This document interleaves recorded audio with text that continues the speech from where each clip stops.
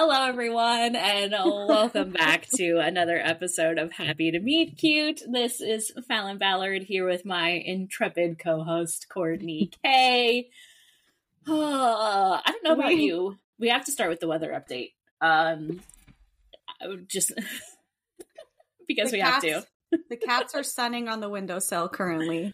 I don't know about you, but when I walked outside to walk my kid to school this morning, it was fucking freezing. And I was like, I am not mentally prepared for this. At least the sun is out, but it's like the sun is out, but the air is cold, which actually is, I think, the best kind of winter weather. Yes. But it kind of caught me by surprise. I was like, whoa, what is happening? I am still drinking iced coffee. You got your Starbies.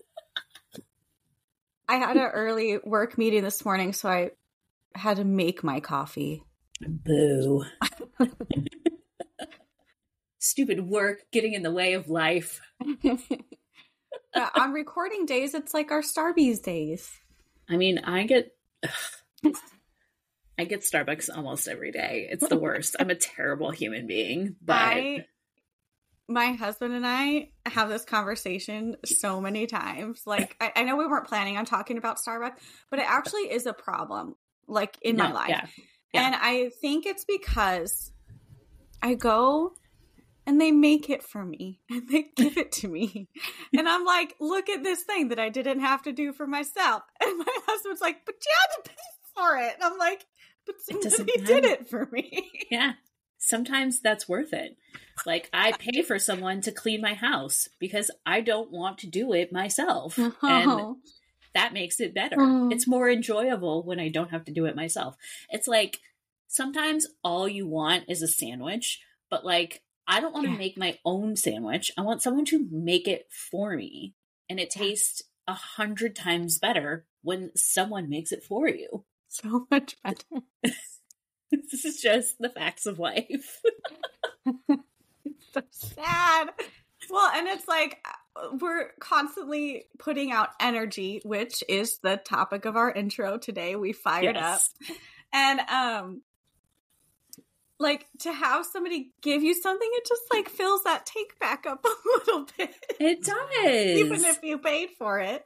Yes, for sure. No, I feel that.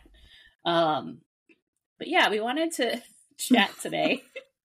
We started getting a little fiery in our conversation before we started recording. Yeah, a little spicy and not in that way.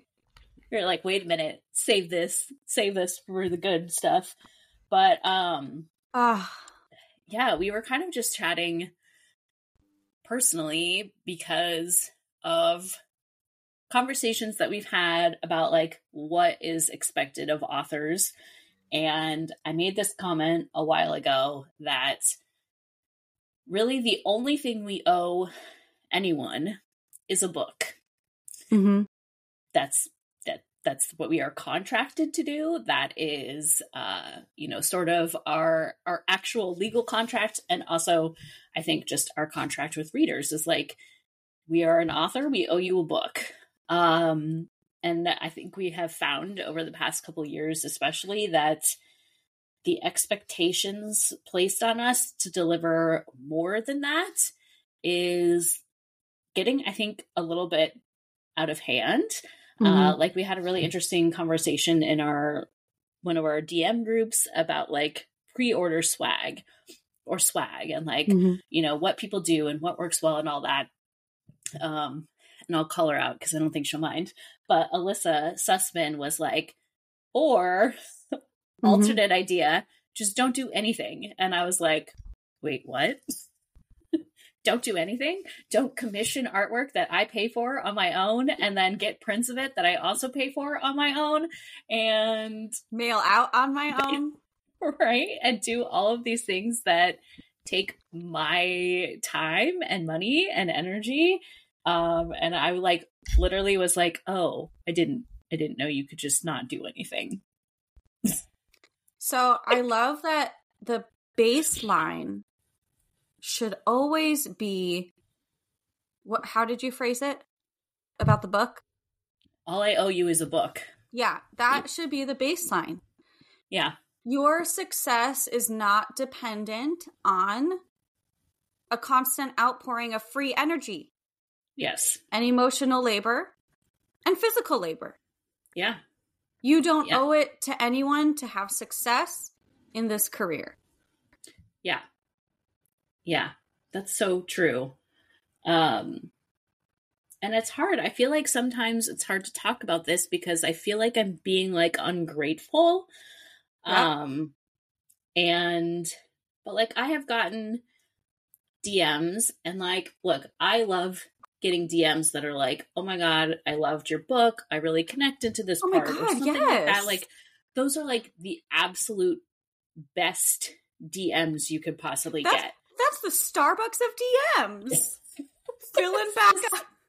filling back up the tank. Oh my God, it's so true. It's the Starbucks of DMs. That's amazing. But then on the flip side, I get DMs that are like, how did you find your agent? And, you know, like, I think you were saying you've gotten some that are even a little bit more intense, but sometimes I get questions that I'm like, I really, truly want to help as many people as I can, but I cannot respond to every person that wants me to give them like a full on like how to succeed in publishing tutorial. Also, I'm not equipped to do that at this point because I haven't queried in 4 years and a lot of shit has changed since then. So not only can I like not give you pertinent advice, but that is asking a lot of me if we don't already have like an established relationship and sort of connection where it's a little bit more give and take. I also get DMs asking me for books all the time, asking me for arcs all the time. And I finally, like, with the book and the arc request, just been like, email my publicist. Like, this is not my job to kind of deal with this. But also then it's like, so if you're asking me to send you a physical book, whether that's an arc or a regular book, like that costs me money, not just you not buying it, but then I have to pay to ship it to you. That's not free. And so it's very strange that that is just sort of like expected of authors. So I also think it ties into this deeper fear of, and I already kind of mentioned it, but if I don't keep giving, my book will fail and I will fail and my publisher will not buy any more books. But let's back that up, because who's in traditional publishing, whose job is it to sell your book? Not yours. Not yours. You wrote the book, you fulfilled your contract. Anything beyond that is, you know, something you should do it because it makes you fucking happy. Yeah. It brings you joy to be involved. You should, and I'm not saying should, because there's no should, but like, if you're doing it from a place of trying to move the needle and you're pouring from an empty cup and it's coming from a place of fear, you don't need that, baby. Like, you don't need that. You don't need that on your shoulders. And it is especially true for debuts, because coming, and I think it's like now finally at this point after how long has it been since I sold my book? Almost 3 years. 3 years, yeah. So I'm finally at this point where I realized, like, I'm realizing this now, you know, because as a debut, you come in and you're like, oh, this must be normal. Right. This must be the standard. This must be what everybody does. And if I don't do it, I mean, and like just add on the chronic people pleaser and like childhood trauma, and you're like gonna be a wrung out rag. You know what I'm saying? Yeah. People, there is some, it's hard to put into words. It's like there is this space of accessibility with authors that some people just think they have access to you 24/7, not only to you, but to your energy. Yeah. And to your time and to your knowledge that you've gained coming this far. And I don't know if it's because we as a community support each other, which is true. Like readers and writers coming up, you know, like before you get your agent, we're all kind of like sharing information and looking out for each other. And so I don't know if it's like that has been established, so people think that it's just okay to continue that even if you don't really know the person. Mm-hmm. Like, oh, this is the etiquette. This is what we do here. Yeah. But let's like take a step back. Like you can't, like, you establish relationships and you establish camaraderie and you establish like a sense of trust and a sense of give and take. It's not like take. I'm just like talking in circles at this point. No, but that makes a lot of sense. It's like it's one thing, like I feel like there are people online that I have online relationships with, whether they are bloggers that have, you know, supported me over the years or other writers that, you know, back in the day, we probably connected first on Twitter and then obviously that has shifted. But there's a difference between reaching out to somebody that you already have an established relationship with and asking questions versus just DMing a random person and asking them to kind of give you that help. Like, and I think honestly, it's one of the really sad parts about losing a lot of the mentorship programs is that we don't have as many avenues to kind of guide people, you know, because like there are people that DM me asking me questions where, you know, a year or two ago or whatever, I would have been like, hey, you should check out Pitch Wars, you know, because it's like, that is an avenue that is specifically designed for newer writers to build the community and get the answers that they're looking for and get the support and the help. And the truth of it is that like most of us as writers don't have the bandwidth to just do that all the time for, you know, whoever kind of pops up and needs it. And that's unfortunate, but it just, we are human beings and this is our job and we only have, you know, so much to give. And I know I put a lot of this on myself. I don't know that this is the response from other people, but I feel guilty when I don't have the energy or the time or the knowledge to give somebody, but I shouldn't because that's not my job. And I do it when I can, but I shouldn't be holding on to that when I can't. Yeah. And you know, I guess I'm just going to be very candid. Like, maybe I'm not. My brain That's keeps okay like kind of stopping today. That's okay. No, but that's okay. Like going into somebody's DMs and asking them to mentor you is a little bit beyond, like, you know, people shouldn't give that for free. Getting emails and asking a critique on a manuscript from someone you barely know is not cool. Like that's not the thing. Yeah. But that like a year ago, I would have been like, oh my God, yes, because I want to give back. And I want to see people succeed in this industry. Mm-hmm. But also I, as one person, cannot take it all on. Like, and I think how you said it so beautifully and empathetically, like from a place that I need to like sit with a little bit longer to reach that point. Because sometimes I get like now at this point, I'm like, oh, I can't do this anymore. And I think my body is like protecting me by like getting angry about it.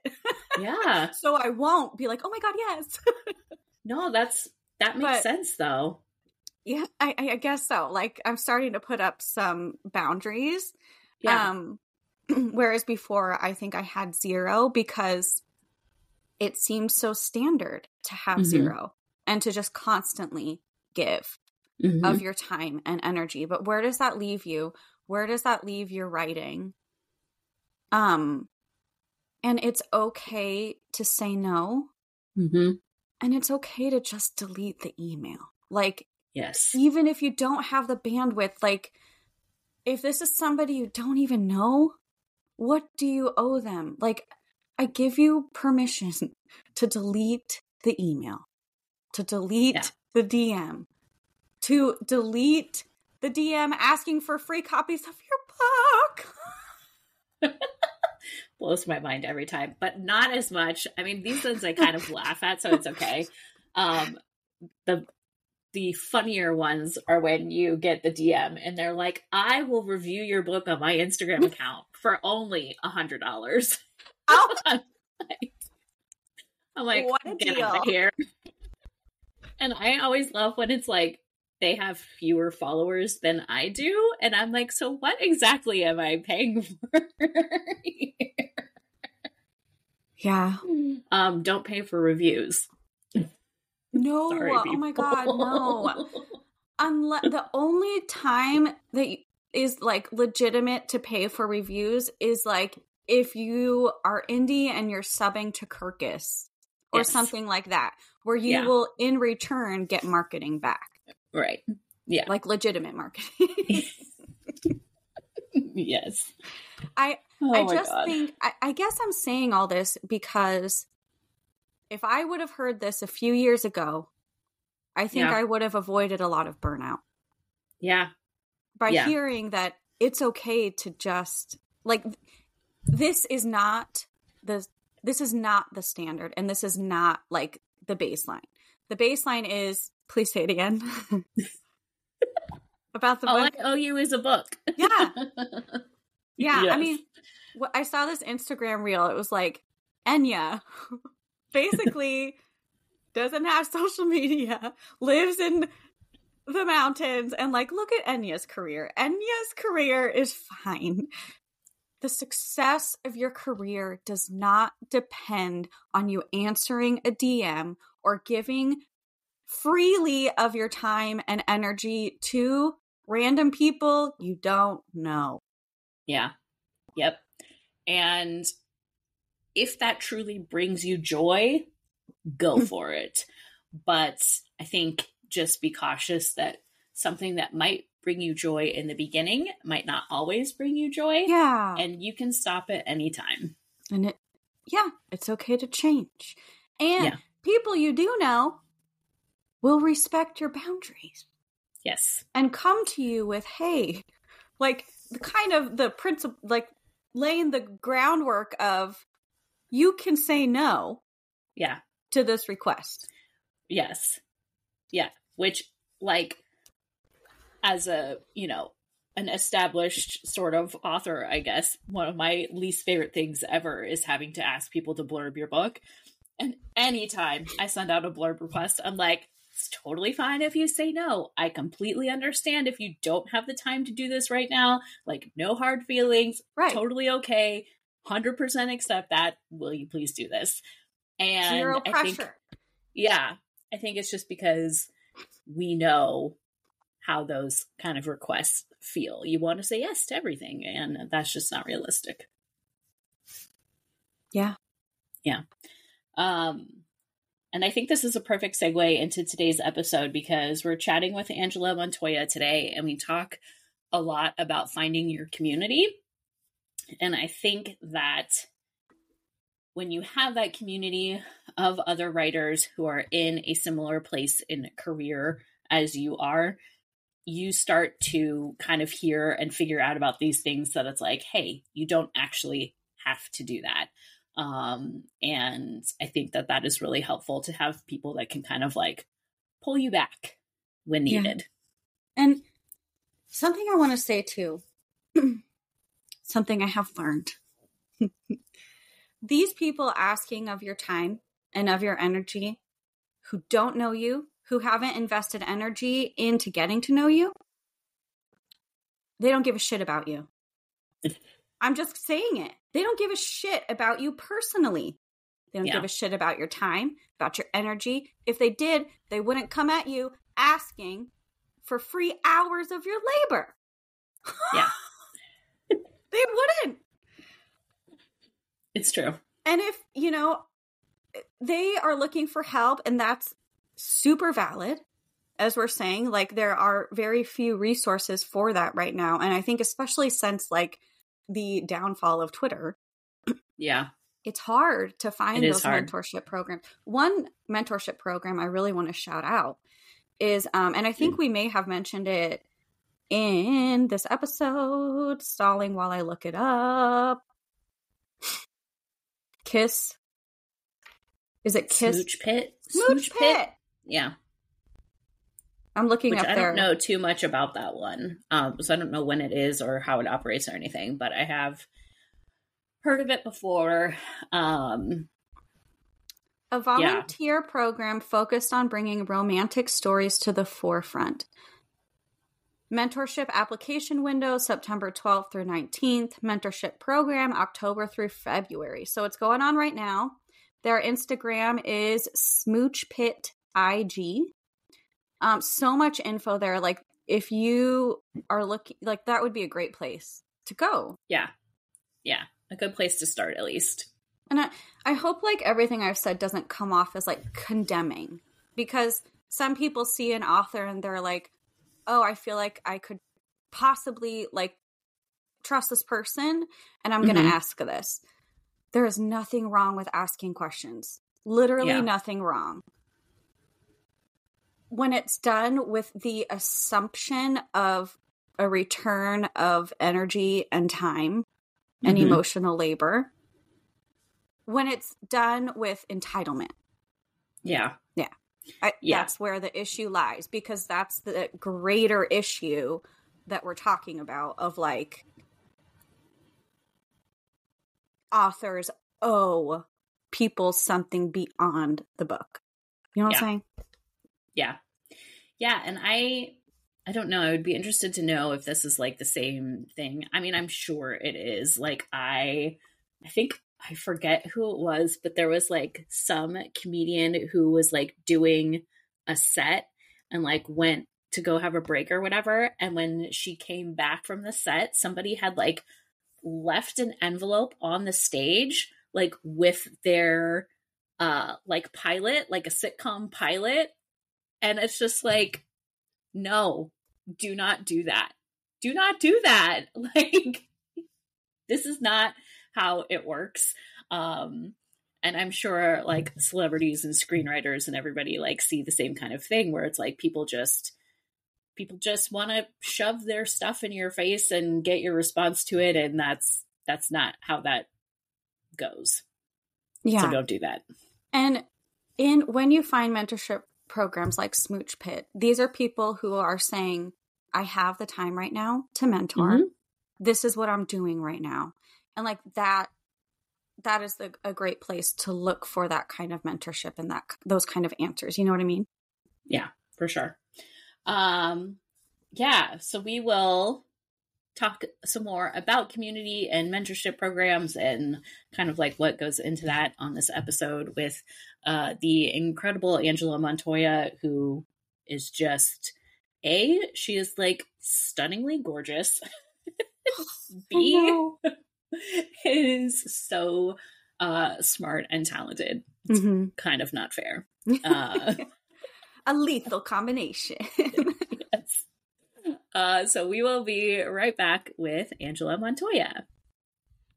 Hello, happy to meet cute friends. I am like glowing from the inside right now because I have my Pitch Wars pal, my DM buddy, my lifeline during all the writing things, Angela Montoya, here today. And to tell you a little about Angela Montoya lives in Northern California with her family. She is the granddaughter of the celebrated activist and poet laureate, Jose Montoya. When she isn't with her partner, 2 children, goats, chickens, and dogs, you can find Angela co-hosting the podcast of the publishing Persuasion. Sinner's Isle is her debut novel. Angela, welcome. Yay, thank you. I've been waiting for this day. Me too. To be on this show. I'm so happy to be here. Oh, we are so excited. Yes. And like, what a joy to be on your podcast and then like have you be here, and it's just like a full circle, happy, joyful moment because you helped me feel so good about my debut year, and we're just like so excited for your debut. How are you doing? I'm doing good. Like, I'm really, really excited, honestly. For a while, I was incredibly nervous and anxious about debuting and all of that stuff. Plus working on like a second book. So I was like in this really bad headspace of just like frantic fear of everything. And I had a friend remind me, like, to celebrate for the old Angela, for the Angela who wrote Sinner's Isle before anything. And so I've been having that mindset, and it really like reset everything. Like, yes, there's stressful things, but mostly I'm just trying to remember to celebrate because I worked so hard to get here. And so I really need to remind myself, like, bitch, you did it. Let's just live in that joy. So I'm doing really good right now at this moment. Oh my God. That. That's such good advice. I've never really heard it phrased like that, but that makes so much sense because I feel like as soon as you start accomplishing things in writing, like you get into pitch wars, you get an agent, you get a book deal, whatever, it's like we don't really allow ourselves to be happy for that milestone. We just constantly are looking towards the next one. But when you think back about it and it's like, wow, the person I was 5 years ago, like sitting down to write my first book would be like, holy shit, this is amazing. And like, you have to celebrate that. That's so cool. No, I mean, honestly, I got chills just thinking of like what you were saying, like the person 5 years ago. I mean, like never. I mean, obviously you start writing, start querying, thinking like, oh, that would be so cool to have a book. But it's always something that's just like in the future, I'm getting there. But like literally when I first started writing and I thought, oh, it'd be so cool to see like Latina characters on a cover, like somewhere. And now it's here. Like, look, I actually have the freaking book. Like so it's real. It's in my hand. And so it's just the coolest, most amazing thing that I have to remember to be grateful for, because 5 years ago I was I was not there. And so it's really special, honestly. It's like I think we forget how special it is sometimes that we get to write and that we have had books, like a book in our hands. It's the coolest thing. So cool. And speaking of covers, yours is so amazing. Yes. I've had my eye on it for like months now because every time I come across it on social media or whatever, I'm just like, this is the best book cover I've seen in a really long time. It's like old school, but still like illustrated and fun. And the clinch, it's perfection. Thank you. I love a good clinch. I really, really, truly do. I love clinch. Yeah. No, so I love the cover. It's so pretty. I feel I feel very lucky about the cover because of the imprint in particular that I'm printing under, which is Joy Revolution. Like their whole like statement, like their whole goal is to present like these young adult romances by people of color, like with people of color. And so I was always nervous because that, like I said, that was like my dream, was just to have these beautiful brown people on the cover. And, and so as you kind of like go through querying and all of that stuff, and you learn about publishing and just like the world at large, not a lot of people will fight to have those people on the cover. And so having Joy Revolution, having Nicola and David Yoon like to champion the book is amazing, because that was never a question.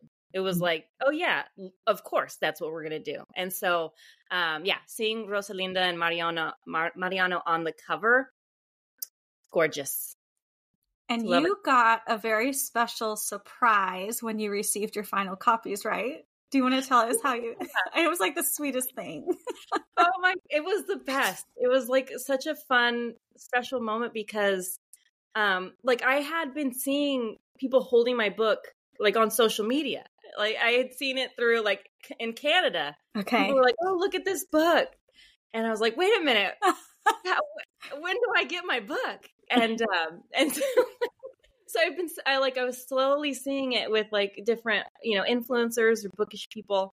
And so I was like, okay, well, at least I know it's real. And I was trying to be cool. I was like, I can wait. Whenever it comes, it comes. The universe will allow it. And of course, I messaged my editor. I was like, can you tell me? Like, is that book in the mail? Yeah. So she was like, yes, it should be, coming sometime this week or next week. And so I was like, oh, okay. And so I just kept looking, like waiting, because we have a gate to get to our property. And so often mail goes not missing, but gets misplaced because we live in like a weird spot. And so I was so stressed. So I just kept looking and I would call my partner because he has like a camera that notifies you if someone's up there. Mm-hmm. And so every time I'd hear it ping, I'd be like, box there? And so one morning he was like, oh, I think I see UPS up at the gate. And I was like, oh my God. And my heart started beating. I was like, no, I can't do this. Don't tell me. And then he calls and he goes, oh, it was a false alarm because sometimes they go, to the wrong, they can't get there. And I was like, damn. And then later on in the day, he was like, hey, let's go to my mom's because his mom lives across from us. And he was like, let's just have dinner, let's whatever. And I was like, okay, perfect. Because they can cook really good. Like I'm always happy to go there and eat. I have high cholesterol, so maybe that's where it's coming from. Stop it. The high cholesterol is in effect. So I was so happy. I was like, yes, like we're going to go eat. I was so excited. And I we're there. I'm just chit chatting.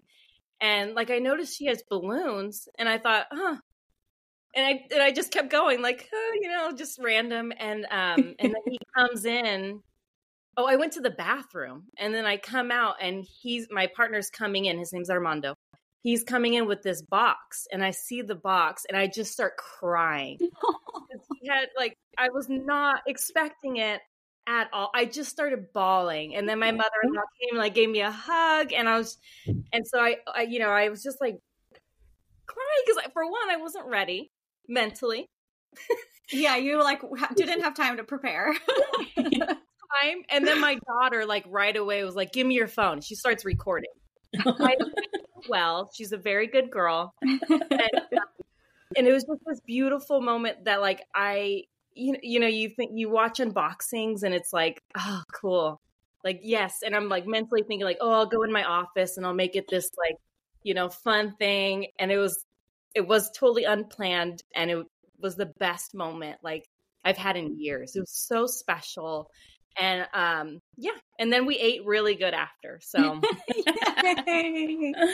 that's so cool. I love that story. Me too. That's amazing. Yeah, my partner was so proud of himself that he pulled off. At the end of the night, that was all he thought was did you see what I did there? We got the wine, we got the balloons, and I'm like, yes, you did very good. Remember, it's not about you. It's actually I appreciate it. It's good. That's amazing. He was so proud. He was so proud of himself. When you started that sentence, I thought you were going to say he was so proud of me. And I was like, oh. It was him. He was like, yep, I did the thing there. And I was like, okay. We both cried about our own pride. Oh my God, I love that. That's such a real feeling, though, as a spouse, to be like, yeah, I did it. Nailed it. Because our son, had gave him a fist bump, good job, Dad. And that was it. Dad of the year, partner of the year. He did it. And he really did. Honestly, it was so special. Oh, that's so cute. That's amazing. Oh my God. I love it. Well, aside from having an amazing cover, can you please tell our listeners what Sinner's Isle is all about so they run out and buy it immediately? Please do, everyone. Please. I beg of you, buy it. Sinner's Isle is a young adult romantasy. And it follows Rosa and Mariano. So Rosa is a majestic, so she has magic. And because of this, her and her kind have been like shipped off to this tiny island. And the only way to get off of this island is to bind themselves to basically a man of power. So that man can use their power, for his will. And she's come of age. And now all of these, the ruler of the land, the court, they're coming and for this week-long fiesta called the Offering. And the king is coming because he's ready to bind himself to a majestic. And she knows it's going to be her because she's really powerful. She can control these like shadows, these phantoms. And so she's desperate to get away before he can have access to her. And in comes Mariano, who is a like recently marooned pirate who finds himself on Sinner's Isle. And basically she blackmails him to help her try to escape. And a bunch of hijinks happens, obviously a little romance. And it's just like a fun, swoony book, but with like a really big heart. And I'm really excited for people to read it. Or don't read it. Just buy it. I don't care. You're like, I get paid either way, so whatever. Amazing. Well, you had me at pirate. So I am fully on board. What was your inspiration for writing this book? It came so randomly, to be honest. Like I was in the shower and I just saw this like vision, this picture of this beautiful young woman getting prepared for something that she was not happy about. And I just kind of started thinking like of control and kind of what it is to be a woman in this world and to not be able to control what happens to your body. Mm-hmm. And, I kind of switched that into magic just to make it, a little bit different. But so I really explored that idea. And then I'm telling you, this is a great shower. Everybody, if you're ever blocked, just take a good shower. And it's so true.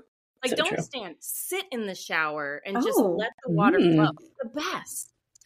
So same shower. I saw these two like scoundrel pirates like walking onto the shore, and they were both like a mess. They'd obviously gone through something, but I knew exactly who they were. Like they were always Mariano and Santiago. I knew them. And I just didn't know how or why they were on the island, that she was there. And so I just kind of explored different ideas, and it eventually came to what is now Sinner's Isle. But it took me a while to get there, for sure. That's okay. It takes us all a while to get there, for sure. Yeah. I actually have that experience too, like when your characters are there and like that feeling of knowing them, just not knowing how they got there yet. And like having to go and excavate all that info. Yeah, it's really fun, I think. Like it's kind of like, I think it's the magic of story, at least for me in this story, is like knowing who they are, but not exactly the why, and asking yourself the why is really, really fun. You're incredible. And as someone who read a early copy, I think it was right after Pitch Wars, or was it during? Yeah. Probably after, because during Pitchers we were all we weren't reading much. Strung out. We were trying to survive Pitch Wars. No, it was after, and it was one of the, I think it was like the first manuscript I read after Pitch Wars, and I was glad that I had started a friendship with you prior to reading it, or else I would have been too intimidated to even talk to you. Sure. Yes. I will take that. It is next level. It is everything you could ever want in a swashbuckling, like Latinx romantasy, like the representation, the beauty, the description, like, and I'm so in awe of how you, sorry, my brain is like a little slow today. So I'm sorry. I'm embarrassed. It's okay. But I like have such big emotions about you and your book that it's very hard for me to put it, like distill it into words. Well, I appreciate that. The way that you seed in the magic and world building so that it never feels like info dumpy, or it's like you're constantly bringing the reader on this journey. And it's everything about the book is just beautiful. Like everything is beautiful. And like, I remember not wanting it to end. Oh, that's the best compliment I think anybody could give you. Well, thank you. It's like the best romantasy you can read, and it has beautiful representation and beautiful characters and beautiful romance. It's the most beautiful book, truly. Thank you. I've got chills. No, I have chills. Now I can't wait. Like, I haven't read it in, I think, a couple years. So I'm like, I cannot wait to hold it and sit down and read the final version. Yeah, it's changed. She has much changed since then, but in the best possible way, honestly. Oh my God. Really, really fun. And the audiobook is gorgeous too. The audiobook. Yeah, like she performed. She did it. It's really great. So, oh my God. Yeah. It's exciting. Yeah, because I know like a lot of readers, like for me in particular, I live off audiobooks. I do too. It's so hard to read like physically eyeballs on a page sometimes when you're trying to write. It's so hard. And so get the audiobook. It's great. Get both. Listen while you need both. Yeah. Ebook, audiobook, everything. Go to the library, request. Yep. All make the t-shirts. Yes. Make the everything. Yeah. I bet you're gonna get some good fan art out of this book. I hope. Please, listeners. Yeah. You draw. If you don't, it's okay. I saw somebody did a little bit, it was like really, really a specific scene, and it was so cool. Like she nailed it. Oh. So yeah, like chills, full body, everything. I was like, wow. Just yes. Amazing. Bring on all the art. We love it. Amazing. So cool. Crazy. So cool. Do you want to talk to your process at all for this book? Yeah, like my writing process for this? Yeah. Man, I don't even know what it was. I think and I think I'm growing as a writer, learning each time, but for Sinner's Isle in particular, it was, I knew the characters, and then the world came the world came later. So what I think the first round I did, I had tried to outline. I tried to write something, and then after I outlined it, I thought, okay, let me write the first like half of the book. So I wrote the first half, and I was completely wrong. It was not right. Everything I thought was right about the book was completely wrong. And so, but when I wrote that, I learned what I didn't want, and what wasn't supposed to happen with these characters, and what I couldn't do. And because originally, like, I'd done all this research on like the golden age of piracy, which is really, really interesting and fascinating. And I did a lot of research on Mexico and colonization, and and piracy played a big part in that. And so I thought, I can base it like loosely in Mexico. And then I realized, no, I'm not a historian. I won't get it right. So I'm going to make it a fantasy. Duh. And I'm going to create my entire, like, a new world. But it's very inspired, of Caribbean and all of that area, because that's golden age of piracy. But yeah, I started rebuilding the world and kind of what the characters would look like in this world and how they would move. And so I rewrote it, and I got it to the end. I got to the end, and I thought, this could be something. Like this might be a good book. I was like, okay. I've learned, because I wrote a book before that had a beginning, middle, and end, but there was nothing really happening. So We I all thought, been there. try and learn. Like, okay, we need an inciting incident. Turns out, and so with this book, I had that, and after I finished, I thought, oh, this could be really fun. And so I sent it to friends and beta readers, worked it a little bit, and then I noticed like Pitch Wars was coming up. And so I reworked it like as hard as I could with all the knowledge I had of what writing is and craft. And like somehow I got chosen for Pitch Wars. Like I think there was two mentors that were interested. One ended up like backing out just completely of Pitch Wars because she had like a lot of stuff going on in life. And I'm so forever grateful, honestly, that I was chosen by Margie Fuston because she truly changed like everything.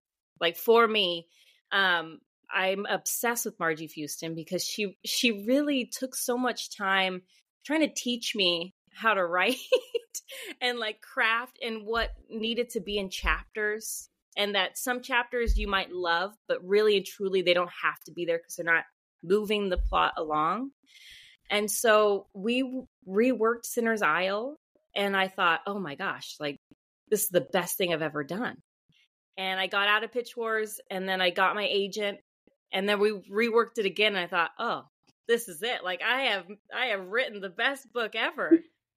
And then I got eventually found my editor and signed with Joy Revolution, and then we reworked it all over again. Okay, now it's good. And then we reworked it a million more times. And so basically my process has been try and then rework it all again and try again. But honestly, like every single time I get more, like a little more critiques, and sometimes it doesn't work and it doesn't vibe, but every time I'm open to the critiques and I like really truly try to listen to what they're saying about it and I learn, it makes it so much better. So finally the book is finished, and even still I think there's things that I'd change, now that I've grown even more, but she's printed, so she's done. My hands are clean. But yeah, I think the process for this book was literally rewriting like every month. I've rewritten this book thousands of times, but I'm really proud of myself. Yeah, as you should be. Amazing. Yeah. Yeah. That's why I find it so interesting with like the Pitch Wars books in particular, because like when you finish Pitch Wars, you feel like, okay, this book is as good as it can possibly be. And then like with each step, it's like, oh, nope. No, it's not. But eventually you get there. Yeah. No, and I love that. I honestly, I'm more in Pitch Wars that it's no longer. I mean, I totally understand why, but I think had I not been in Pitch Wars, I wouldn't have understood what an edit letter even was. Yeah. I don't know how authors who haven't been in a mentorship like that would even know how to function after getting an edit letter, because it's intense to get those edit letters. Yeah. I think when I signed my first one with Bria, my editor, I mean, it was like 14 pages. Yeah. But I had gone through Pitch Wars, so I understood kind of how to survive that. So it's wild. And how to work on a tight timeline. Like that was really essential for me, because I think people outside of publishing think like, oh, well, you get your edits back and you have, 6 months or a year. And it's like, no, a lot of times you have like a month to like redo everything that you need to redo. And it's like, so learning how to do that and balance my time was like so essential for me. It's hard. Yeah. And on top of like when you're working and you have a life and you're this or that, it's really, really hard. And Pitch Wars did do that. And with this, I have a second book, and some of my deadlines have been a week. Yeah. Some of them have been a weekend. And so this last little bit has been really, really intense. And that's why I'm reminding myself to just be grateful for Sinner's Isle and focus on her, on top of the chaos. Yeah. I agree with what you said about like mourning the loss of Pitch Wars, because I think about that a lot. Like, I so mourn what it was for the writing community. Yeah. Because it gave us like such a collective goal of like getting our manuscripts ready and getting like, I used to look forward to that deadline every year. Even like I didn't enter until 2020. Wow. But every year I was working toward entering. And, you know, every year I was like, no, it's not ready. But like just the deadline of that date, it like helped me. It helped motivate me. And having that and like just the community aspect and everything about it was like there hasn't been something that's really filled that void yet. And I hear from a lot of writers that it's missed. You know, because it really was for writers. Yeah. And like, even if you didn't, obviously so many of us, because I had applied years, I think 2018. Yeah. So, you know, obviously so many of us don't get in, but it's the community around it. And like and when Twitter was Twitter, you know, it's like, we're all chatting and we know where we are. We're all kind of in the same place of building and like learning and wanting to get better. So yeah, it definitely like there is a void in that space. Yeah. It's a bummer. Well, that kind of is the perfect segue because we wanted to chat about finding your writing community today. And I know for me, so many of my like long-term writing connections came from Twitter. And I've been really missing that lately. And I can't even imagine what it's like for newer writers because I wouldn't have known anything if it were not for the community on Twitter that we had, you know, back several years ago, because I didn't know what a query letter was. Like, I didn't know what any of that was. And I just kind of was like flying blind and like, I'm going to sit and write a book. And if it weren't for the people who were sharing their knowledge on Twitter, the people that I connected with, like I wouldn't be sitting here and have books out in the world. And yeah, so I don't know what the solution is for people that are coming up now. I know. I mean, I was listening to this on Turning to Story, their podcast, which is Lissamia Smith and Anna Mercier. I'm sorry if I mess up your last name, Anna. But it's such a great podcast because they were talking about that and mourning the loss of pitchers as well. And I don't even know if author mentor match is a thing. I think that one's done too. Yeah. So I know, like, it's hard to find that community.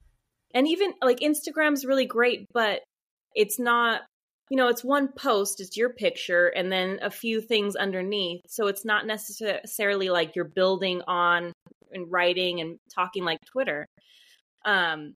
TikTok is great. Like there's so many resources on there, but at the same time, it's also kind of a hellscape. Like you don't know what you're getting a lot of times. And it can be like almost mentally taxing to be on TikTok, especially I think as an author, because it's sometimes it's more of a bookish space and authors aren't, you know, so it's like a little bit, you're in a weird blurring of the lines thing. And you don't want to see somebody talking about your book while you're just scrolling. So it's kind of a weird space too. That's why I had to delete my TikTok. Because it's like for my brain, I need very clear, like, this is where I should be and this is where I shouldn't. And like with TikTok, you said it perfectly. It was too blurred. And I just couldn't handle it. I couldn't. No, and it's scary too. Well, I mean, my book hasn't really come out, obviously. And even still, like when I scroll and someone, you know, it'll stop and it's like, I hated this book so much. And I'm like, it's mine. I know it. And so I like scroll, right? Or I'm like doom watching, like it is mine. Oh my God. Luckily not yet. But no. It's probably coming. But, no. But yeah, TikTok is like a scary space, but there are communities of people who are trying to teach things like about query letters and you know, you could see the comments below. Then there's also players in there that try to teach you things that probably don't even know really what they're talking about, or they're just trying to sell you stuff. Yeah. So TikTok's a hard one sometimes too. But like for Melanie, my co-host on our podcast, like that's been a kind of our whole thing, is like to build community in just little ways. I think it's just like in the DMs on Instagram has kind of been the thing. And we opened like a Discord group, so we have that. And I think Discords or Slack kind of seems to be where a lot of writers reside.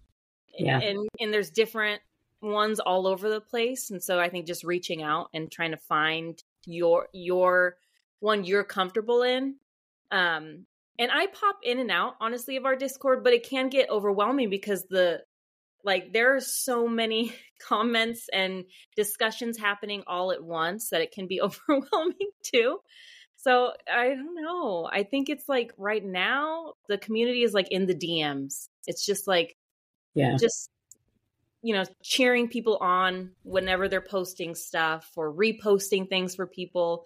And you slowly build through there. I feel like a lot of my community, like the people that I really cherish because they are always there, are in the DMs. And it's not even like a lot. It's just like a little clappy emoji. And that I'm like, yes, thank you. That's all I needed today was like one clap emoji. I appreciate it. I mourn what Twitter was and what Tours was. But yeah, I think you just have to like search for new ways, Yeah, I know. I really enjoyed I was the 22 debut in our Slack that we had for that, which I know Courtney, you were in there too. It was really good for me for like the first like few months of the year. And then it just like exploded, as the year went on and as more deals were announced. And I was early, I was in February. So it was like, I kind of like snuck in, and then it was like kind of like cool and calm and supportive. And then all of a sudden there's like thousands of people in there. And I'm like, I can't keep up with this. But yeah, I think the debut year groups are so essential because your debut year can just be like such a mind fuck. And to have people there that are going through that same thing with you at the same time is really important. Yeah. Oh yeah. Well, and what I found so interesting about like getting a book deal and debut, like there's not a lot of like information out there. Like there's so much information about querying and what to do when you query, but it's like after that it kind of goes quiet and there's not a lot. So I went in, and luckily I had built a community of writer friends that are ahead of the game that would be able to be like, oh no, that's normal, or that's not normal. That kind of stuff. And so, yeah, community is key. I think like meeting people who are at all stages is so key. And also like, and staying with people who don't have the book deals or the agents and they're just writing, I think is so important too, because it's like you can help them because now you understand. So, so that's why I love the Discord with that, or pub persuasion one, because we're all in different stages. And, but definitely having people that know what you're going through is so valuable, because I had no freaking clue. I still don't know what I'm doing. I know. I was going to say, I don't know what's going on at least half the time. Never. Because it's always changing, Yeah. I will say, there is a book. What's it called? It's right here on my shelf. Before and After the Book Deal by Courtney Mom, which I think I actually found via one of the Slack things. It's probably like a bit outdated. It's a few years old, but that really helped me with like sort of like the business side of things, like understanding like contract clauses and like stuff that like you never think about until you're like reading your contract and like, I don't understand what any of this means. Yeah. So that's a really good one. But yeah, I think being able to have like open and honest conversations with other writers is just so priceless, because publishing as an industry is so opaque and so sort of like shrouded in mystery. And to even just have a conversation like, hey, I just got this email. Is this like a normal request, or is this something I'm expected to do on my own? And like sharing those experiences with other authors is really, really helpful. Yeah. And like, I felt, because every publishing house is so different too. So it's like, you might get the same deal, like financially wise, money wise, as someone else, but have completely different experiences. And, and I've met like other friends who are on the same imprint as me, but they're contemporary romance and I'm fantasy. So even that is way different. So it's really interesting how every single thing is so vastly different, every person's experience. But you still have like other friends in the game, so you can bounce off ideas and having, I think, trusting your agent too, that to have your back. Yeah. You know how they always say like no agent is better than a bad agent? Yes. Like that's for real. For sure. That's for real. Yeah. Yeah, and you should feel comfortable asking your agent any of these questions that come up. Like, is this normal? Can you explain this clause? Can you, give me some examples of this? Like, you should be able to ask them any questions that come into your mind at any time, and they should be willing to answer whatever questions you have. Yeah. My agent, as an example of like, I used to be so nervous to ask questions when I first got my agent. I don't want to bother her, And you gain comfortability and you gain confidence and you realize you're on the same team and, that your agent's there to help you. So when I got my contracts, I remember sitting through, printing it out, using a ruler and going line by line because the legal, language is very difficult to decode. So I'm highlighting anything I don't understand or have a question about. And I sent her an email with like 14 questions on the low side, I think. And she was like, let's set up a call and I'll walk you through the whole thing. And like, that was her response. And we had a few different phone calls to go through it. And she's like, I want my authors to go through and understand their contract. And like, I feel like you're never asking too many questions, especially when it comes to your contract, because that literally it can affect your entire career moving forward. I've had friends who have had shitty contracts, and it like is really, it sucks because now like they have to deal with the repercussions of that and how it has impacted their career. And so like your agent, you should never feel bad asking your agent questions. Yeah, for sure. That's it right there. Yep. So important. Another thing that is very important to me anyways, and also to you, Angela, is Sister Wives. And yes. I was like so sad this week. Like I went Sunday night to watch the new episode and there wasn't one unless I missed it. And I was like, there was one. There was? There was one. I don't know what happened. I apologize. I am sorry to break the news. What happened? There was one. There was. It's the one. Okay, let me ask. You can say whatever it happened. It's fine. Daughters are in this one. Like they're in. They're in. And I shit you not.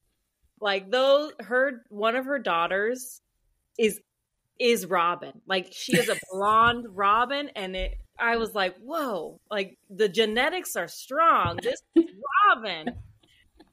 Yes. Did she cry the whole time in her interview? No, she did. She did. Yes.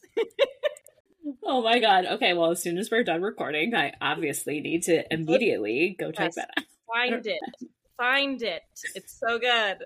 Yes. My God. Wives is one of those shows that's just so special and near dear to my heart. Amazing. It's one of the shows, like literally, whenever my partner comes into the room, I can see him shudder. Like he's just the thought of being married to more than one human. He can't handle it. He's out. Yeah. And I love it. It's like, Alone time for me. Thank you.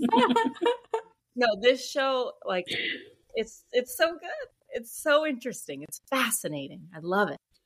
It really is. My husband has said the exact same thing to me. He's like, why would anyone want 4 wives? Like, what? Like, and I'm like, should I be offended by that? Like, you don't want 3 more of me? What are you talking about? They're just so great that they just can't imagine having anyone else. There it is. Yeah. I just have been, it really has been fascinating to watch their whole situation just like completely crumble and fall apart. And I feel guilty for taking pleasure in it, but also I don't, because it's amazing. Yeah. Well, and I think like for me, and I think the entire world, okay, everybody that has watched this show is like Team Christine, because it's really, really beautiful to watch a woman come into her own and say no more and be so happy in the end. And I freaking love it so much. I'm like, come on, Janelle. Come on, Mary. You're next. And I just like, I love watching these journeys for them. You know, I'm just like, I don't know. It's just like a very just empowering feeling to watch her be so happy. And she's really just like a beautiful soul. And Janelle too. I really like Janelle a lot as well. Can you tell I like this show? Can you tell I like these ladies? I love it. Yeah. No, I mean, God, it's been on for years. And so you've watched the kids and the adults grow. And it was so interesting watching a family, like through COVID, how a family that, you know, it cracked under certain restrictions or whatever the thought process was with the husband, Cody and Robin. This is interesting. You know, you could just tell Robin's the favorite. We all know. Obviously. He's an obedient wife. And that's what he wanted. He wanted a wife to listen to him, damn it. Mm-hmm. And he got that. Yep. And I was like, it's almost like once he got Robin, who just listens and does whatever he wants, that's when he started to realize, oh, maybe I don't like these other wives who actually, you know, speak their mind. And especially like Janelle to me has always been one who's been like, no, I'm not doing that. Like she's always been very firm in like her boundaries, I think. I didn't like Christine in the beginning, like when the show first started. So it's been really fun to watch her have this sort of evolution. She was kind of whiny at first. She was a little whiny. She was. Yeah. You're like, come on, Christine. Like, you know, this is the gig. Like you're part of this family of polygamists. Like you should be jealous. But it's because that wasn't her. Yeah. And she thought that's who she was, but that's not who she was. And she's come into her own. And honestly, like, I don't even like not like Cody Brown. Like, I'm just like, he is who he is. And you just like accept that. Obviously, I'm not hanging out with Cody Brown anytime soon, but you get it. Like, okay, this is what this guy is. He's like a quote unquote alpha male and he wants, I know, right? And he wants this woman that just like bows down. Okay, we get who he is. He's not changing. He's not. You like, accept who he is. Yeah. Yeah. I'm like, hey, if that's your thing, obviously I'm not coming to any cookouts, but that's on you. But I will hang out with Christine and Janelle. You know, I might go to the B&B Mary's got. I might go, you know, like some ugly pillows that she's got like the, you know, the whatever her aesthetic is over there. I might do that. But I'm not hanging out with Cody. That's for sure. But I also get it. Like, we know when we signed up for Hulu to watch this show, we knew who Cody Brown was. And, you know, I've accepted this. I've accepted the curls and the energy, you know. I've accepted him for who he is. I just had the best idea. Maybe we should do a writing retreat at Mary's B&B. Yes, I am in. Let's go. Let's go tomorrow. Let's go. I'm ready. That would be amazing. It's happening. Okay. You guys, We're doing it.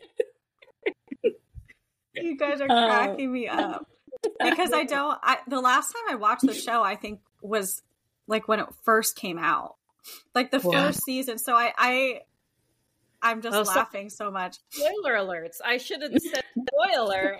I would have too much to catch up on at this point, but I like learning what's happening through you all.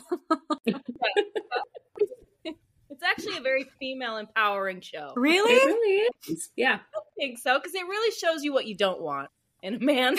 Yeah. That's awesome.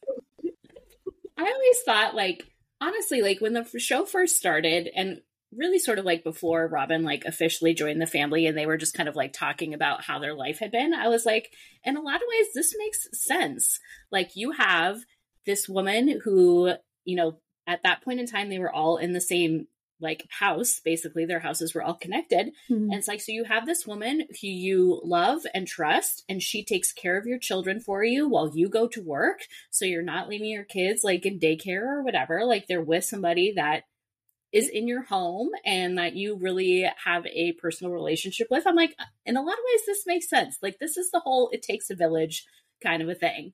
You know, I could do without the sharing the husband part, but like, that part of it, the way that the original wives sort of worked together to raise their children and run their households, I was like, I could get on board with this part. And then, you know, it slowly devolved from there. But... You know what? Now that you're mentioning this, I think if we as women or mothers with children, whoever, if we just took like the alpha male energy out and we just had our own little commune of just totally raising children, I think that'd be really, really fun to try.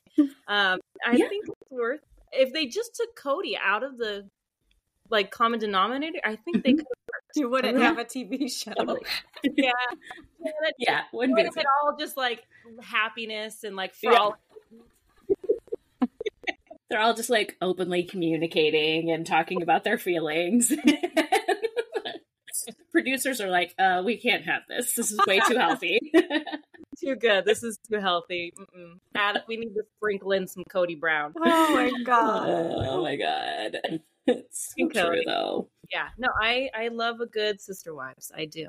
I really look forward to it. It's the highlight of my week, unfortunately, I guess. There's no shaming here. We're all about it. I love it. Whatever brings you joy. Yeah, right. It's perfect. That is what brings me joy. I love it. Yeah. That's it. You know what? We got to find our joy wherever we can get it these days. So God, you really do. Yeah. And it's Sister Wives for me. It's Sister Wives. It's like a Ghost Adventures. I've got my schedule. Like, I do Sister Wives. I do Ghost Adventures. The Dead Files. Oh. Yeah. Oh, it's good. It's good. Have you guys heard of the Dead Files? No. It sounds fascinating. I am shocked and appalled. Basically, it's an ex like New York City detective, and his partner is a medium. And they recently switched to who the medium is. But anyway, it's been on for years.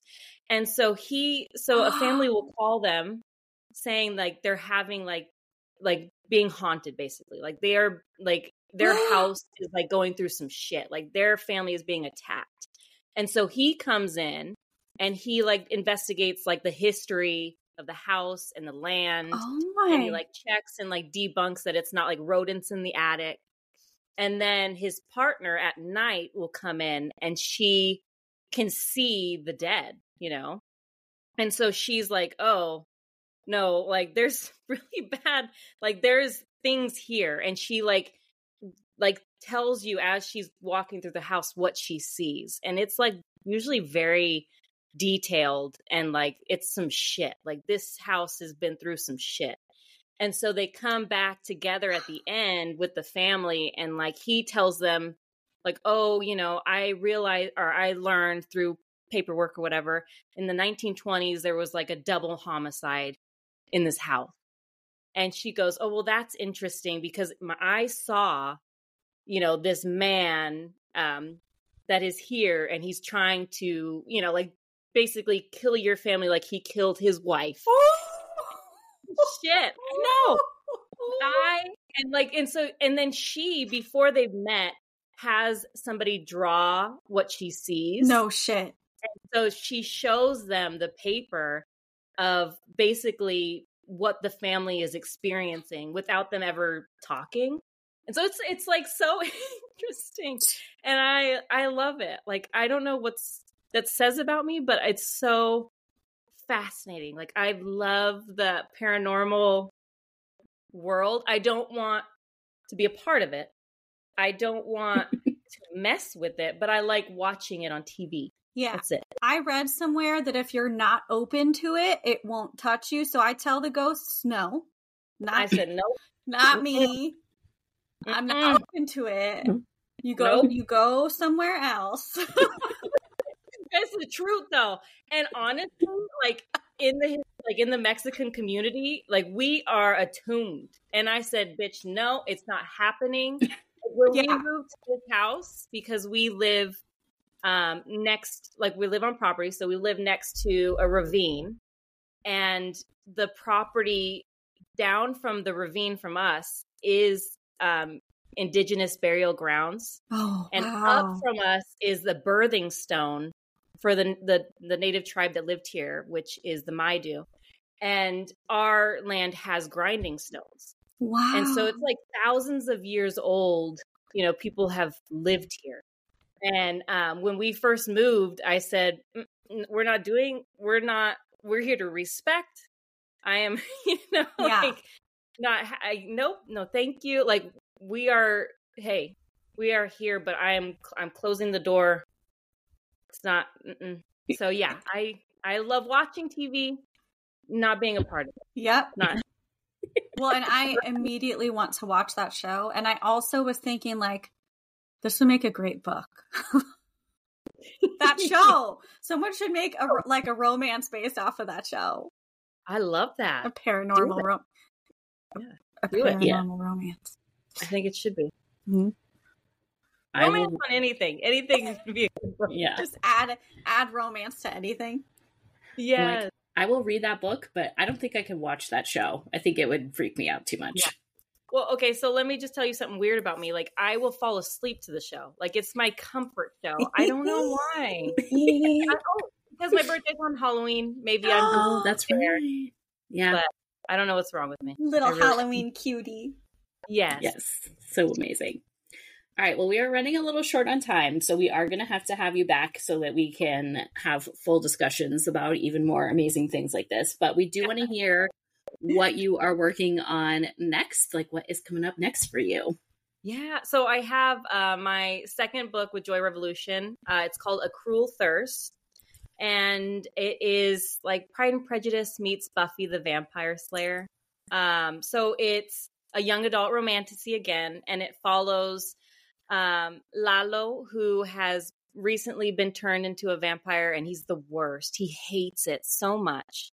And so he travels to this land in the far north, trying to reverse what's been done to him. And he stumbles upon Carolina, who is like hell-bent on becoming the very best vampire hunter in her pueblo. And so obviously the two clash, and it's just this, in my opinion, it's really funny and really wholesome. And he's like this golden retriever boy, and he's, completely just trying to survive this wild, chaotic, sassy girl. And of course there's romance. So I'll let you figure it out from there. Is it I'm sorry, Ange. Is it a historical or a contemporary?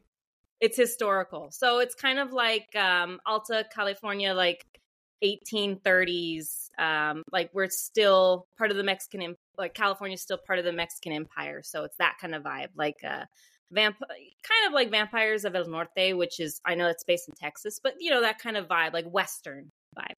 Oh, I know. Amazing. Unreal. So okay, well, can't wait. I also want to note before we sign off that your book is the first fantasy that Joy Revolution is putting out, right? Yeah, it is. It's their first fantasy. So it's fun. Yeah. Get it. I love that. So cool. They made an excellent choice. Yes. I agree. Yeah, you do. And readers, you don't have to read it. Just agree with me. It's great. And That's bye. right. That's right. Yeah. By all the versions. Yes. All right. Well, can you let our listeners know where they can find you on the internets? Yeah, I'm on Instagram and TikTok at Angela Montoya _author. And I have a website. It's just Angela Montoya Writes, but there's nothing exciting happening there. So just find me on Instagram or TikTok. Amazing. Well, Sinner's Isle is out now. Go buy it. You need to have that beautiful cover sitting on your bookshelves. Like, it just, you can't even argue with that statement. It's a need. It's a must. So go get it. And Angela, thank you so much for being here. This has been amazing. Thank you guys. Honestly, it's an honor. I've been so excited for this. So thank you. Oh, you know how much I love you. So happy for you. So happy for you. Thank you. All right. And listeners, thank you so much for listening, and we will chat with you more next week. Thank you so much for listening to Happy to Meet Cute. If you enjoyed our podcast, we would love it so much if you would give us a follow on social media. We are at Happy to Meet Cute on Instagram. And also, if you could please leave a review and subscribe, that would be amazing. If you would like to follow your host, you can find Courtney at Court_K, Kae, on all social media platforms. And you can find me, Fallon Ballard, at Fallon Ballard, everywhere you imbibe your social media. If you would like to buy any of the books mentioned in this episode, you can find links in the show notes. And a special shout out to Zachary Kibbe and Matt Ballard for our amazing theme song. Thank you so much for tuning in, and we hope to see you next time.